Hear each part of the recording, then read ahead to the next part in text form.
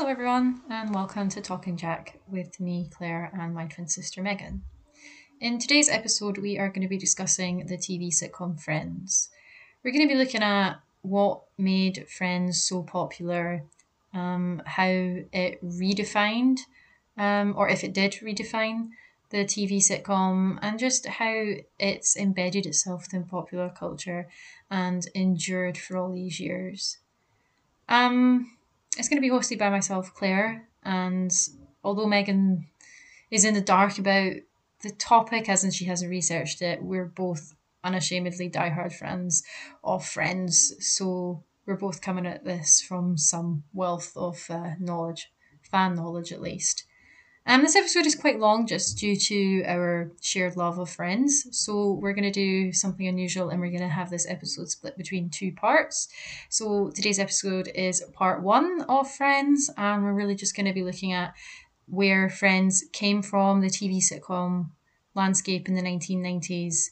And in part two, we're really going to be dissecting Friends' popularity and the problems with Friends. With the benefit of hindsight, we can see that Friends can be quite problematic, and we're going to be discussing this in much more detail in part two. But yeah, let's get into part one.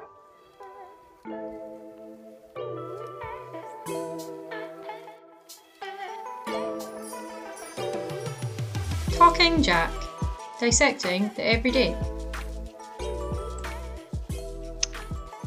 So, as we said, this episode is going to be about the American sitcom Friends, which I assume would need no introduction. I feel like whether you like or loathe Friends, you know Friends. So Friends ran for 10 seasons between September 1994 and May 2004 for 10 years. And it was just a sitcom basically about five friends growing up in New York in their early 20s, all the way through early 20s, late 20s. And yeah, just the troubles and hardships of I say hardships in the loosest form. Sorry, six friends. Oh, did I say five? Oh my God. Oh, I'm supposed to like Friends. Six friends, of course it was. Three and three. Three boys, three girls. Chandler, Joey, Ross, Monica, Rachel, and Phoebe. I don't know why I said that so hesitantly. I should know that like off the top of my head. But yeah, it's just about them and growing up in your 20 somethings, figuring out life, relationships. Yeah, that's pretty much the premise of Friends, nothing revolutionary. So like it's hard. It's funny going back to break down Friends in this sort of like day and age because it's funny to think that Friends ended way back in like 2004 because to me Friends is everywhere. It's always embedded within our like cultural framework. Like it's always got reruns, whether that's on TV or whether that's streaming. Like Netflix have got it at the moment. I think it's Netflix. And you see quotes all the time from it. It's more like a sort of like cultural phenomenon rather than a sitcom itself. But yeah, Friends basically started with two writers called Marta Kaufman and David Crane, who they kind of like they're the show's creators, so they based the series off their own life experiences when, like, David and Marta lived in New York, and they had a group of six friends who they were all like best friends, and that's where the inspiration came from. And they really wanted the series to like represent what Generation X at that time would have been and explore like a new form of tribal bonding between it started with that's what they wanted is they wanted it to represent Generation X and explore a new type of tribal bonding, but they thought if they just targeted it to sort of like one generation, then it wouldn't really endure and speak to so many people. They wanted a series that everybody would enjoy watching, regardless of what age you are and regardless of your experiences and what generation you grew up in. So yeah, I mean the themes in Friends are universal, and you can see that. I mean, whether it was meant to speak to Generation X or whatever, like it speaks to whole generations, just purely because the universal themes in Friends. Um, so it was partly inspired by Cheers and another sitcom which I've never heard of, which is called Living Single. Um, the only difference between Friends and Cheers, and I've never seen Cheers, was that they didn't want it to be based on one central character. They like, again, I don't know Cheers, but apparently like Cheers is based around one central character, and then you follow their lives, and then you're introduced to all the other characters through that one person's point of view.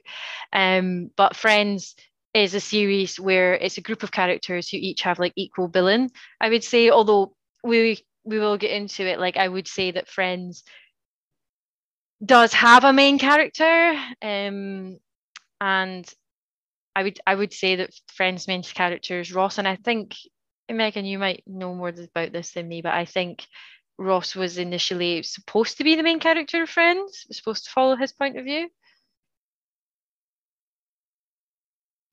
Yeah, I can't remember and I can't cite anything, but I recall that I've heard this going around before, that Ross is supposedly the main character, or it might just be fan theories that people have looked at, sort of the stories around Friends, and you can link Ross to almost everything that's going on.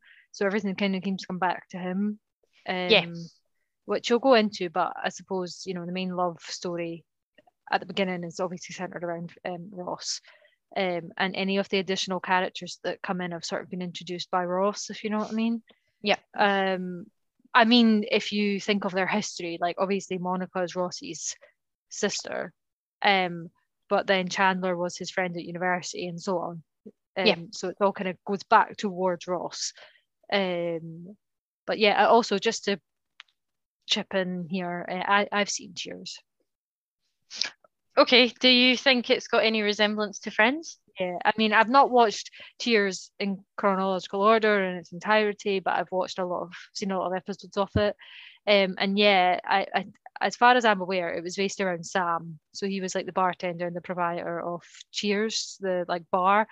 And it was mainly around sort of like what he did and who he met. So you would get the other characters come in, like Diane, not Diane, sorry. You would get I forget their name. Like Carla, she was like a waitress there, and then you would get Norm and Coach Ernie and things like that. They would come in and they would like sit at the bar, but you wouldn't go back and see their story. That you wouldn't see them outside of the bar, but you would only see them in the bar. Whereas you would see Sam out of the bar. So he was sort of the central character. So the only person you'd ever really see outside of Cheers was Sam. I see. I And didn't. but I did. also, sorry, I just find this quite interesting. But Frasier then came from Cheers because Frasier was in Cheers, the character. Yes, I knew that. I didn't. I only found that out recently that Frasier was a spin-off from Cheers, but I also didn't realize in Cheers that Cheers was the name of the bar. I didn't know that. So, and I guess that's another similarity with Friends, although Friends, like you say, does differ. It is centered around, I suppose, Central Perk, which is a coffee house in Friends. So that's kind of where you'll see. I wouldn't say primarily that's where you see all the action, but a lot of it is centered around them in Central Perk. If you did want to have like one sort of like main location, but again, differently to Cheers, you see all of them at different locations, and a lot of it's like their apartments. So yeah, interesting, because I didn't really know that about I Cheers. suppose that's a like point to make about Friends, and maybe I agree with you that it's not like revolutionary in terms of it being about these sort of kind of young people who just are navigating working, being in relationships, things like that. Not necessarily like a novel idea, but I suppose the distinction is that it sort of they've all got kind of equal billing, if you like. So, Joey, I know you're going to go into it, but like Joey's an actor, you'll see Joey maybe at work and it's only him you're following. or like going for auditions, or you'll see Phoebe at work as a masseuse, or you'll see Monica in her work as a chef, and so on.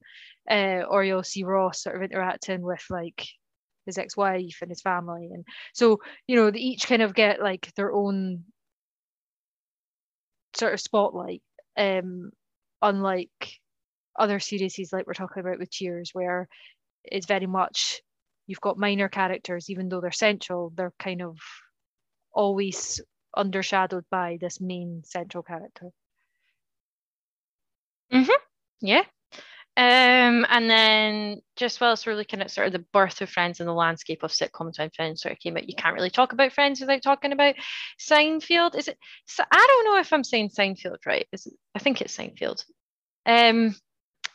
But yeah, so like one of the most popular American sitcoms of the 90s, obviously was Friends, but it was Seinfeld. And Seinfeld and Friends always had this rivalry against each other because they came out around about the same time and they followed the same sort of stories and similar formats. It was always heavily compared to Seinfeld.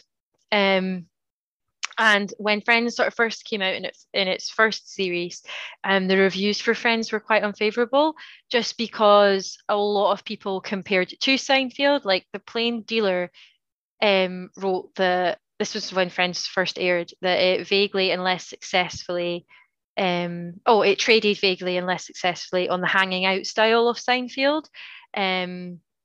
And then Anne Hodges of the Euston Chronicle called it the new Seinfeld wannabe, but it will never be as funny as Seinfeld.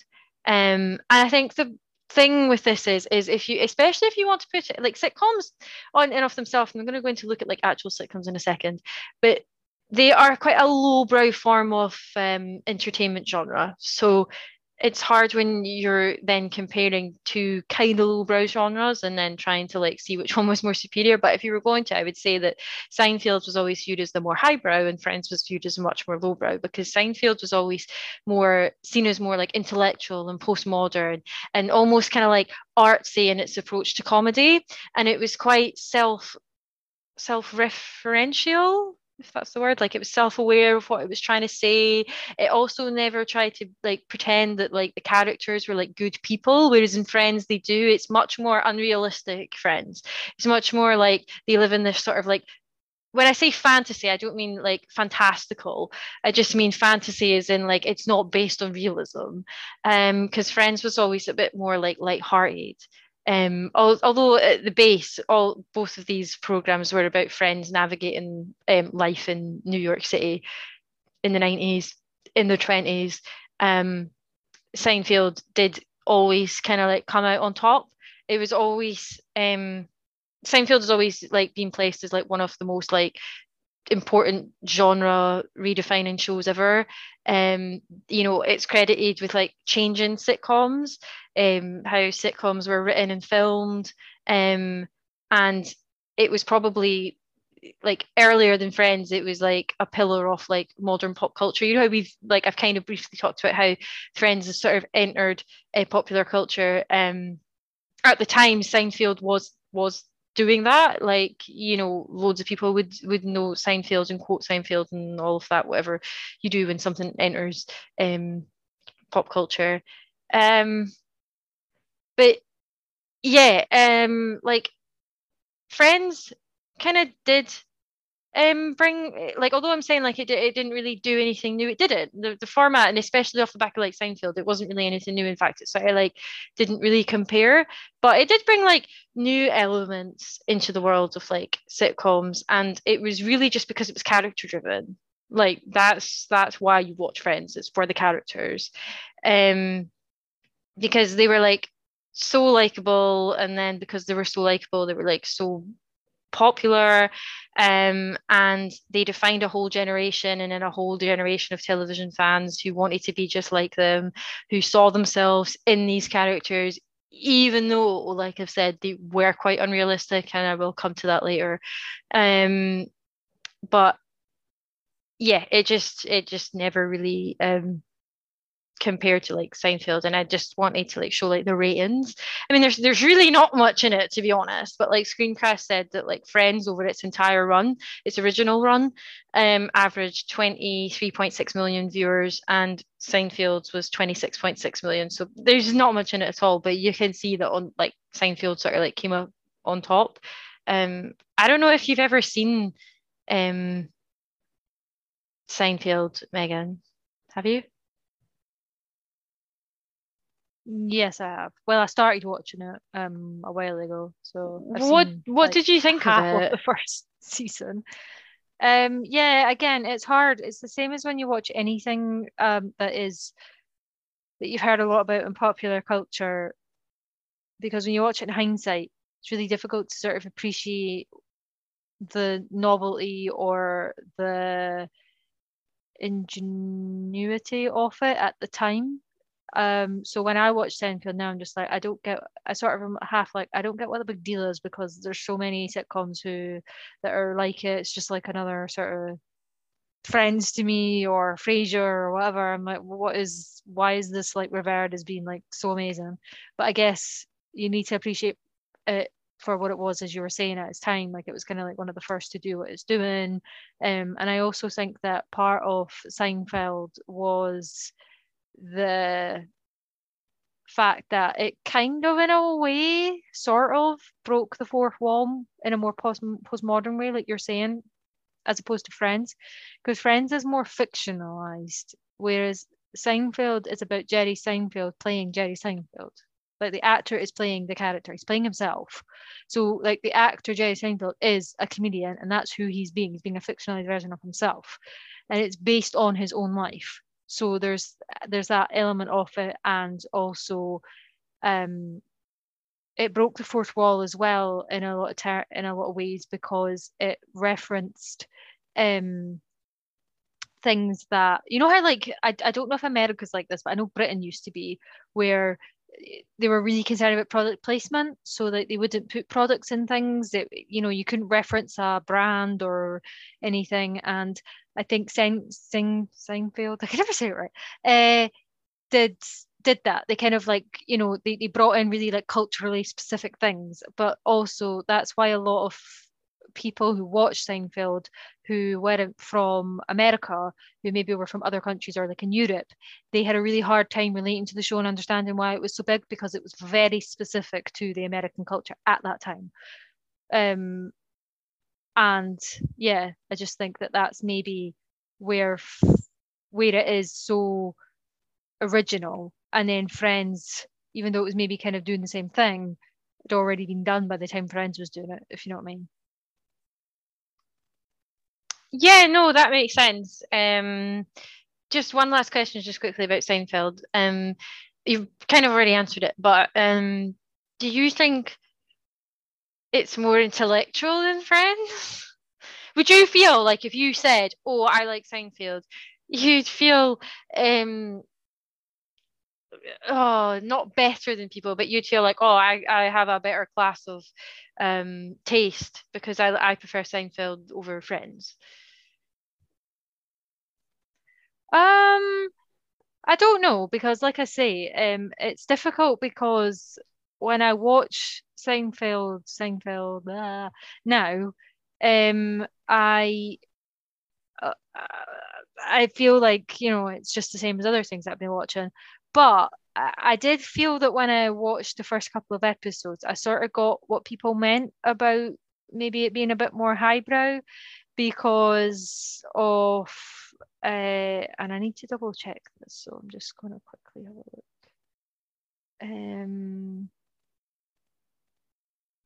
Yeah, I think that the people in Friends, it's sorry, in Seinfeld, I don't know. I feel like they're a little bit older than the characters are in Friends, which to me kind of makes it a bit more not necessarily intellectual, but it doesn't feel as, what's the word I'm looking for? Like, because they're like these professionals or they're sort of settled in life, you have this feeling that there's a stability about Seinfeld as opposed to Friends, where they're kind of like all like, oh, figuring out what they want to do with Yeah, their lives. see, that's what I was. That seems really immature sometimes when like characters like Rachel, you know, in beginning of Friends, she doesn't know what she wants to do with her life and she's living off her dad's credit card. And there's a little bit of immaturity with Friends, whereas I think that Seinfeld has this air of more maturity, which can then make you feel like it is more kind of like highbrow intellectual, whatever you Yeah. want to call it. And then in the end of Seinfeld, a lot of the episodes will end, or maybe the beginning of them, I can't remember. Might be the cold opening or it might be the end. Anyway, they'll have Seinfeld, the character, but then kind of also the actor because he's a comedian. He's doing a stand-up routine, and his stand-up routines are really quite really, they're observational humor. So it's not like really slapstick, kind of like what you might expect in like a sitcom humor. It's really quite sophisticated humor. So I think that ends that lends an air of like kind of intellectualism, I suppose, to the show. Is there a laugh track in Seinfeld? I can't remember. I want to say yes, but I might be wrong. I suppose though that's the difference, is that like Friends is much more, and I think people forget it, well maybe they don't, but like Friends is a coming of age thing.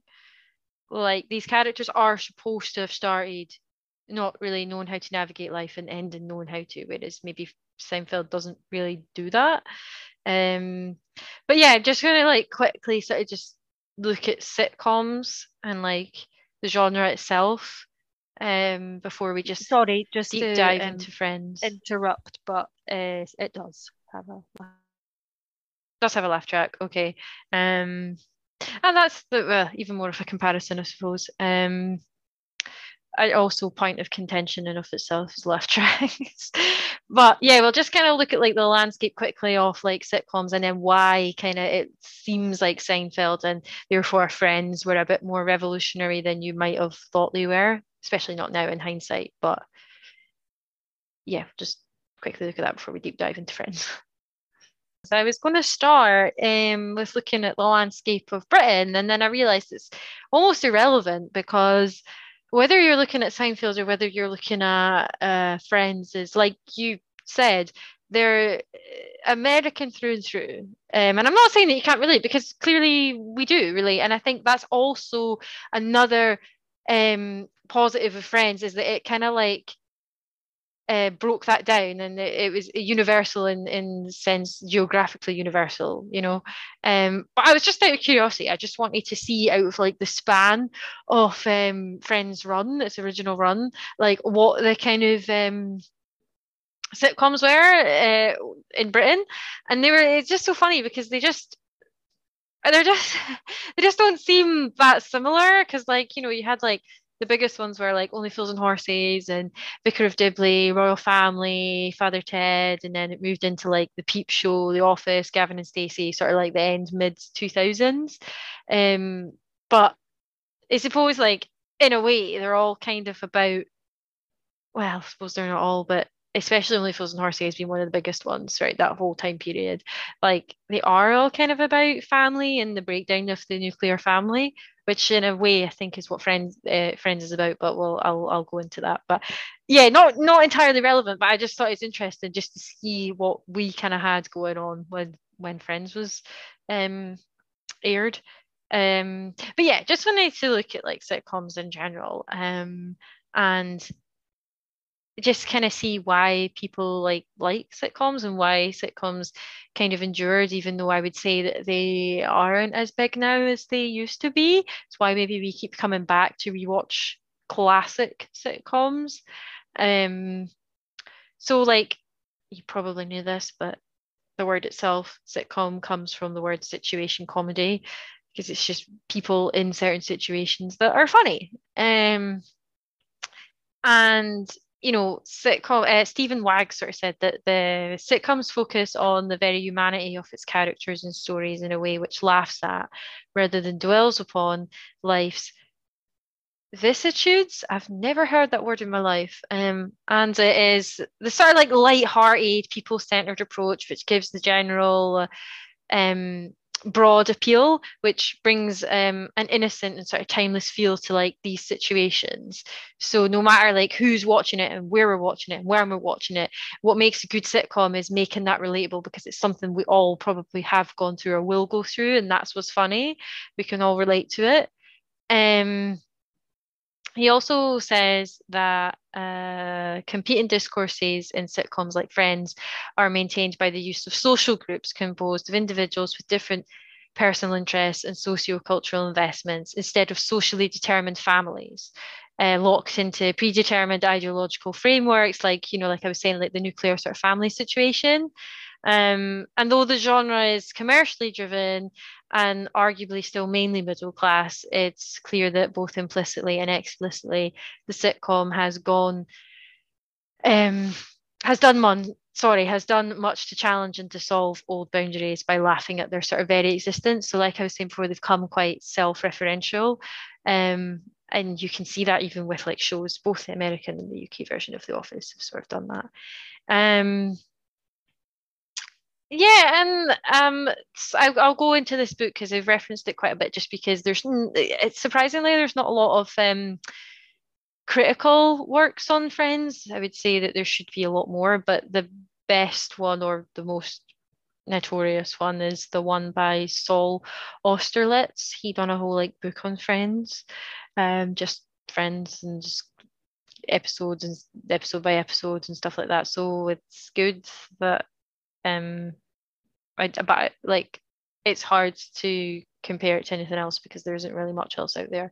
So that's why I've sort of like referenced it quite a lot. Anyway, he said that sitcoms first emerged in the youthful bloom of post-World War II American optimism and naivety.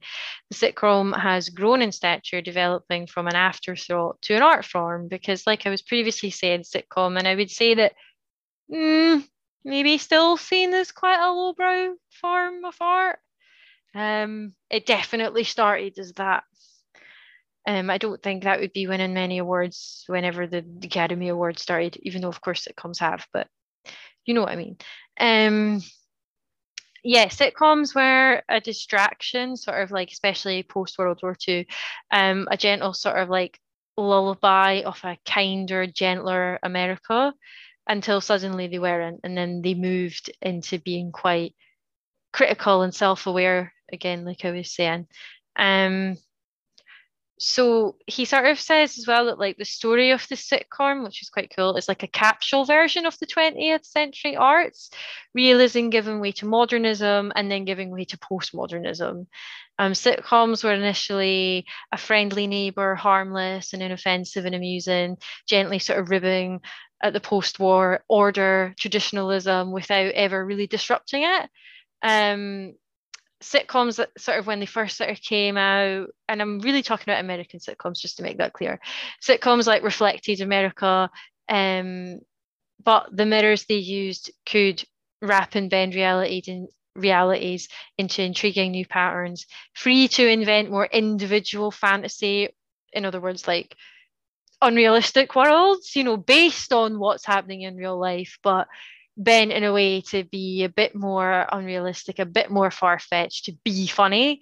But as long as like there's still that base of realism that we can understand and relate to, then that's what makes them funny. But as they sort of like grew, sitcoms could also be quite politically subversive. And I suppose over the past century or so, we've seen that the sitcom can sort of like burst its boundaries and find humor in the disjunction between its family values and the dysfunctional present. And I think that's where sort of Friends, I think, again, Seinfeld and Friends is a good example of that, because Friends doesn't really, I wouldn't say Friends really overtly does that. Seinfeld may do it a bit more. Um, yeah, the sitcom became more than ever about itself, its past, traditions, and conventions, deeply self-reflexive. Um, so yeah, like the sitcom, like he sort of like Saul also like sort of says it's like a capsule of the 20th century, because it's like both halves of the story is like the establishment of a tradition like middle class values and then its collapse. And it's like you have to understand that to understand the sitcom, because sitcoms like at the start it would have been about like the traditional middle class family, and then where the humor comes in later is how dysfunctional that all is and going against that. And that's where the humor is, because at the end of the day they have to keep moving with the times and what's actually happening for it to be relatable and for it to be funny, because if you can't relate to it, you're never ever going to find it funny. So this is like a brief overview of like the sort of like landscape of sitcoms, and then sort of like look at like where Friends fits into that. But I don't know if you have any thoughts on any of that.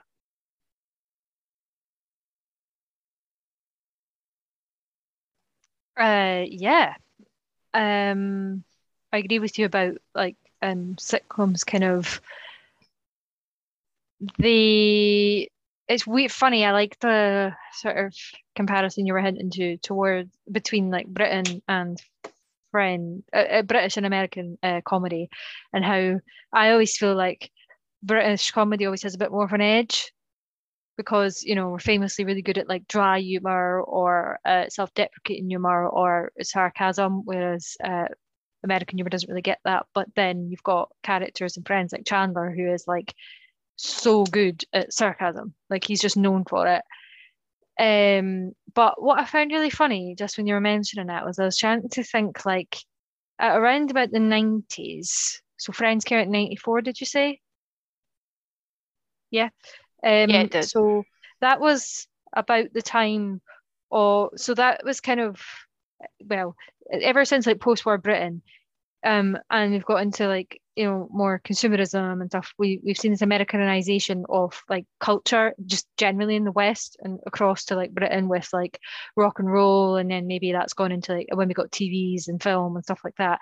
And around like mid to late 90s was the time in Britain known as Cool Britannia. So that was like we had underground fashion styles, we had Britpop like Oasis, Pulp, Blur, even like the Spice Girls, and they were maybe like quite big in the US as well, some of them anyway.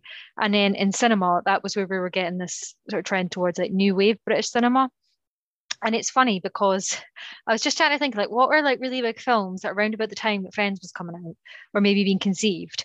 And it was rom-coms by Richard Curtis that were really popular. And what I find really funny, and I wish I had like more information sort of about maybe this, but I tried to look it up and it doesn't really seem that anybody's really written on it from what I can see from a basic like search. But it's just quite interesting that in Richard Curtis's films, which were really big in term and considered like the new wave sort of British cinema at this time, was Sliding Doors, Notting Hill, right?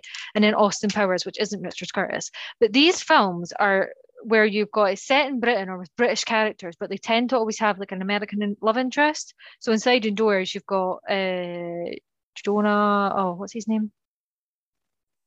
I've forgotten his name. Anyway, it's a British actor, and he's with Gwyneth Paltrow. She's American. Notting Hill, you've got Hugh Grant, and then I think is Julia Roberts. She's obviously American. He's obviously British. Austin Powers, you have Austin Powers, who is actually an American actor, but he's meant to be British. And it's all about this British invasion, but then you still to do with America, so you can very much see the ties between the two. And it's funny as well how you were saying that at the time of like you've got Friends and Seinfeld and all of that going on in America in terms of the comedy scene. In Britain, you're starting from places like really irreverent, kind of odd sort of humor from maybe the 80s, like the young ones to Blackadder, and then like you were saying in the 90s, you're moving to Vicar of Dibley. Vicar of Dibley is obviously Blackadder and Vicar of Dibley are obviously Richard Curtis. He has some input in Blackadder, but he is the writer of Vicar of Dibley. And then he moves from there to film, and he moves to Four Weddings and a Funeral, Notting Hill, then to Bridget Jones, and then in the 2000s he moves to Love Actually. And you can see this gradual shift to like rom-com. So you've gone from the really sort of irreverent, sort of weird, kind of very British humor like Blackadder and the earlier ones to this really kind of rom-commy type feel of films, which I think is something that Friends is leaning more towards, because Friends is always about a sort of love triangle, or like Ross trying to date Rachel or Monica and Chandler or whatever. So it's just quite interesting that you are seeing that kind of trend in Britain that you're seeing in America, but in a slightly different way. So I feel like America are showing it more in their TV and maybe in their comedy, whereas Britain is kind of shown it more in their films, but there is this marriage between Britain and America. Yeah, absolutely. And I think like very generally speaking, like I think America's much more subtle with these sorts of things than Britain is.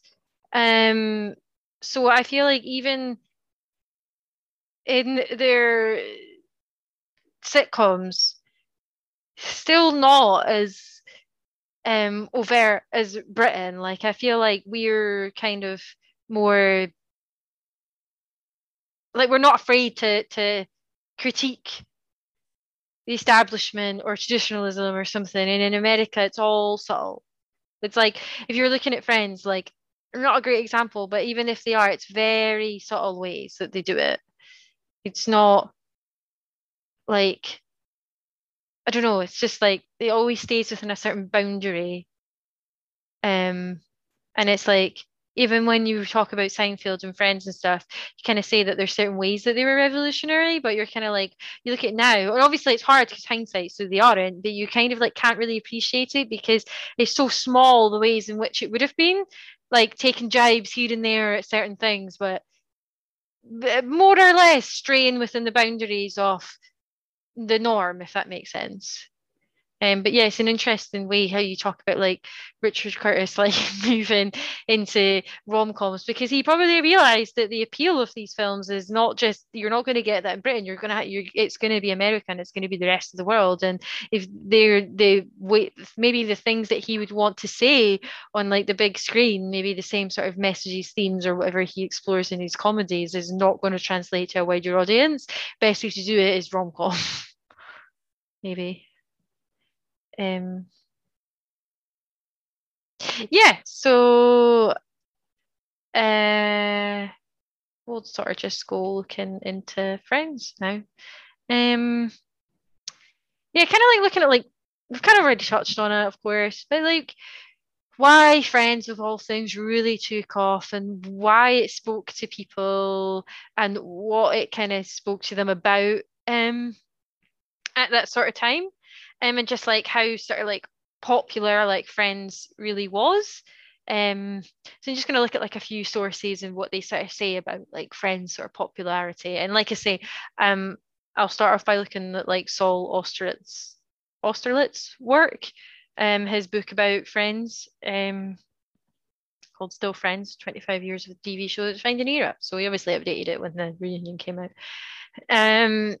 Yeah, so Friends in 1994 there was a review, like I previously said, Friends wasn't lauded when it came out at all, by Ken Tucker, that said it was just another sitcom because at the time it was just another sitcom about friends in New York, like who cares. um, but oddly enough, it's been consistently rated and considered one of the best TV comedies of all time. It has won Golden Globes. It's like entered popular culture conscience and probably will for a long, long time. Um, but the things that made Friends sort of stand out was its sort of multi-camera situation comedy comedic type. Um, Maybe as well, like you were saying previously, the way that it focused not just on one character, but on six characters almost with equal billing. Um, like the humor in Friends, that would go on to be like a cornerstone of how you make sitcoms. Um, and yeah, it'd be a strategy that a lot of like TV sitcom writers would use. Like Friends has been like one of the most binge watched television comedies ever. Um, yeah, it's got like 12. Oh no, that's the wrong stat. Never mind. But I should have a stat about how many people like watch it, like not just in its original run, but like stream it year on year. But I don't have that, but I should find that. But yeah, like just to show like some of the influence of it, like it's become like a cultural touchstone within the broader sort of cultural media landscape. It's referenced in so many other things, like referenced in sitcoms like Curb Your Enthusiasm, Peep Show, The Office, Unbreakable Kimmy Schmidt. It's referenced in drama series like Law and Order, The Handmaid's Tale, Weeds, in films like What a Woman Wants, The Terminal. Um, And it's like, even in that music video, you know, Jay-Z's music video, Moonlight, that's basically, I know he's critiquing Friends, but still, it still shows the cultural impact of Friends, that music video features and critiques Friends. Um, and yeah, like Anne Marie Todd points out that like Friends quickly became more than just a sitcom, because like we've already said, it was like an explanation and an exploration of what it meant to come of age in the 1990s. And it would speak to so many people grown up out of like broken families and out of like the nuclear family. Um, and like Matt Hills has argued that like the fandom provides like a cultural space for types of knowledge and attachment that other people like might not find elsewhere, and that's why they return to Friends all the time, and that's why it's endured, because like it just speaks to so many people. And not to be like corny, but like it's always there for you. So like Friends won't go anywhere. Like I say, the themes are almost okay, there's obviously certain things within Friends that are problematic, and I'll get into them later, but the themes in Friends are almost timeless. Like you will always and forever be able to relate to that. Um and yeah, you can just see how much the fandom's grown, because like even like now on social media there's so many like fan accounts on Facebook, on Instagram, on like whatever else like social media you use. There's Reddits discuss Friends, like loads of them. And you know, like the program like finished airing like years ago. It like finished in 2004 and we still have it. Like it's insane. There's so much merchandise for Friends as well. um, but yes, I was just like looking at the there's a lot of recent, especially in 2021, a lot of recent articles that went back to look at Friends, because when Friends had its 25th anniversary reunion, a lot of people went back to look at Friends and why so many people care about a reunion of a TV show that ended years ago. Um, but yeah, the Spectator was sort of saying that Friends, although it's like a really simple format and it's a really simple idea, it's like embedded within such simplicity is the idea of the entirety of the human experience, you know, like the joys, the sadness, the heartache, and the tragedy. It's all there. And like we were saying, if you wanted to call the main character out of Friends, it'd be Ross, because it's all there in like Ross. Ross goes through all of that, and arguably so do all other friends, but it's all there in his experiences from season 1 to 10. Um, and you know, like all of the characters embody, you know, the angsty sort of years that you have between 25 and what, 35. I mean, that can't be right. Has to be like what, early 20s to late 20s. um yeah, and you know, like the panic and the anxieties and the emotions you go through from those years. And you know, a lot of people, like I said before, see themselves in the characters in Friends. It's like, it's not just like these situations that they're in, or that the writings particularly um new and out there, and the situations that they get themselves into, like no one else has written about them or seen them before. But it's the connection, it's the like the emotional connection you have to that group, to those characters, that makes you always want to come back to Friends. And you know, if especially like the millennial generation, if you grew up in that generation, then you know you were with them like every step of the way, from like the innocent like pre-digital mid-90s period um to like the sober like mid-noughties era, when we were all just like a bit more like bruised, if you like, about life, and when reality hits you about what life's actually going to look like. Um and you know, all of the Friends characters go through that, and they have each other, and if you don't have anyone, you have Friends. So um yeah, it's just like, for the characters in Friends, like love came and went, but there was always a space for them in Central Perk, whether they were lovelorn, whether they were heartbroken. And in turn, there's always like room for us to go there and feel comforted by the fact that like they are going through the same sort of things as us. And yeah, like I just think that's like the reasons like why like Friends has endured and why it was so popular at the time. And I mean, not just like looking at like the sort of emotional side of it, like the character driven side of Friends, but like you can't deny it. And I mean, I'm probably really biased, but like Friends is funny. Like I find Friends funny, and Friends is problematic, and it's got a lot of problems in it, which is just like I said, I'm going to go into. But I think like genuinely, like Friends is a funny show.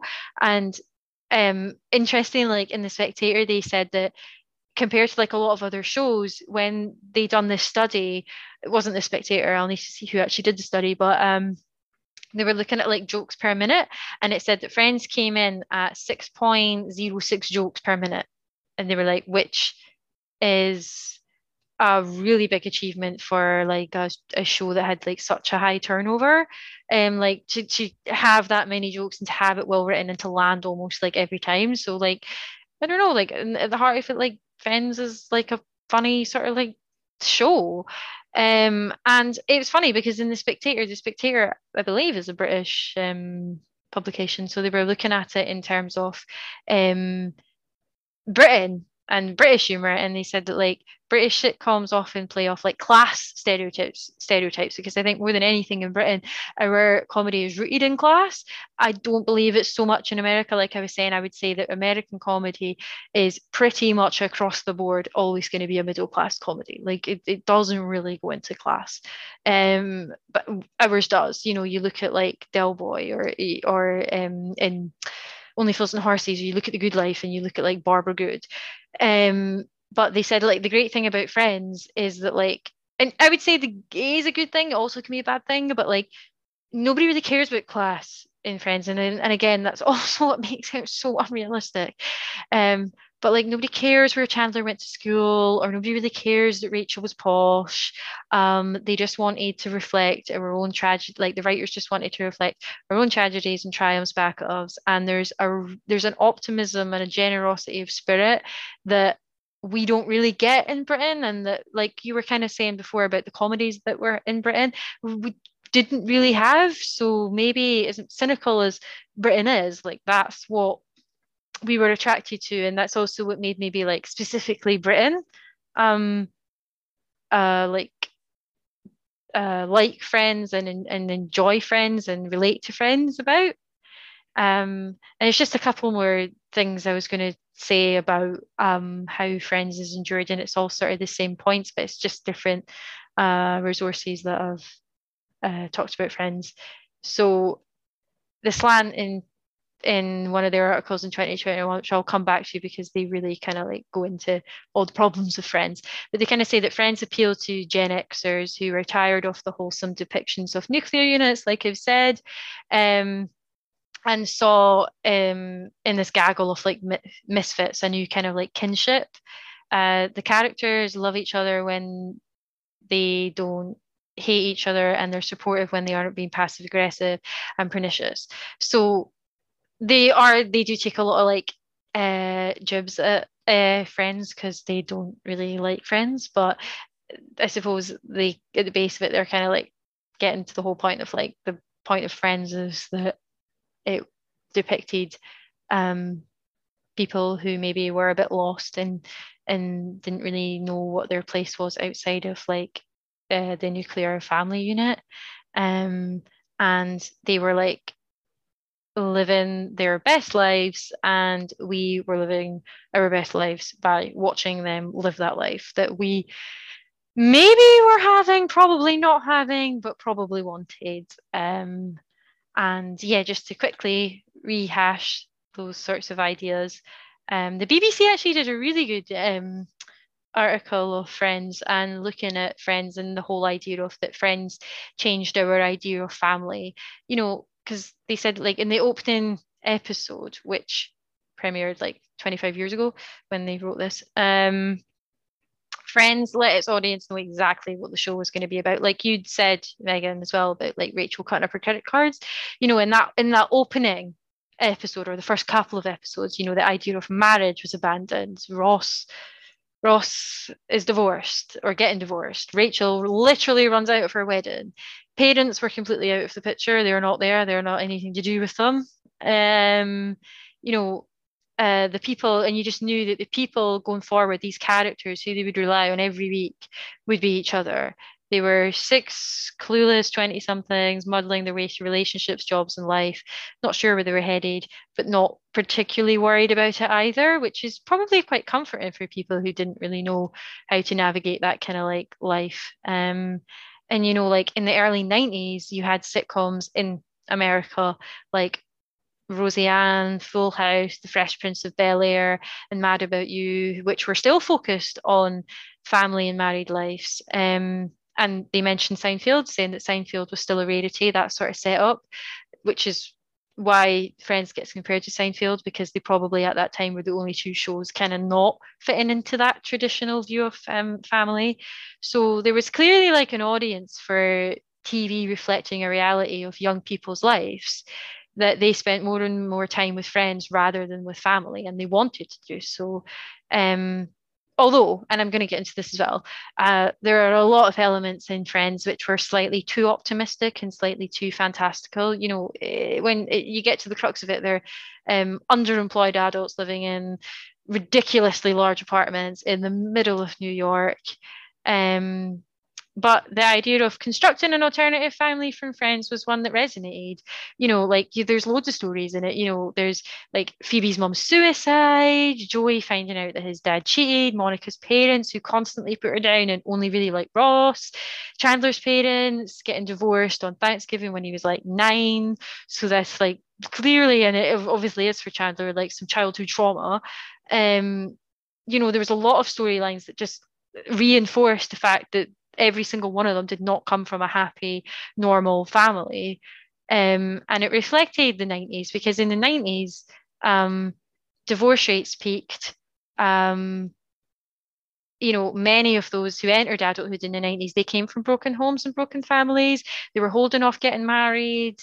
And every year on year in the 90s and probably 2000s as well, the average age for getting married kept on creeping up. So, you're growing older, becoming an adult, you have problems with your parents, and you look to your friends for support. That's going to be a universal theme, and that's what Friends kept tapping into, and that's why it will never ever go away. Like that will always, always relate to someone. Um, for Friends, it was like 20 somethings who were living in in the 90s, were living in a prolonged state of adolescence. They were too old to live on their own.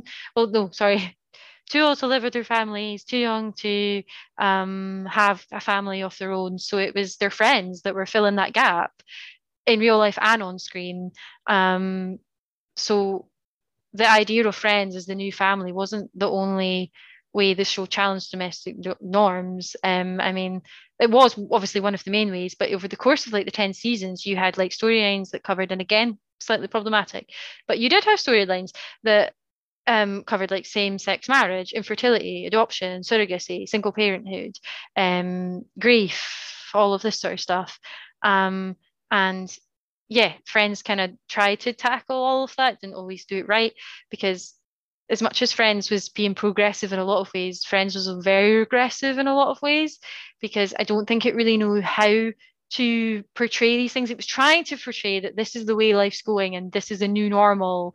And you will be faced with all of these issues, but I don't think it really knew how to navigate them. So we can go into how Friends tries to navigate them and the problems with Friends. As much as we've looked at like why Friends spoke to a lot of people, we can see, especially with hindsight now, like and all the issues with Friends.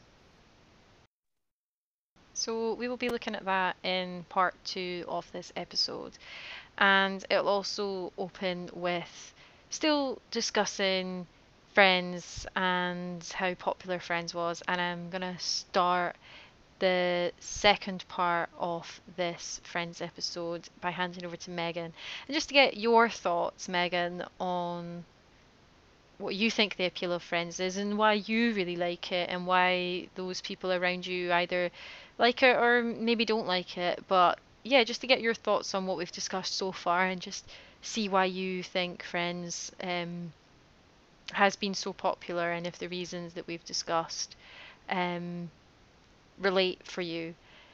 So yeah, that's what we're going to do in part 2, is just relook at that and discuss the problems with Friends. So yeah, join us next week for part 2 of this episode. Thanks so much for listening.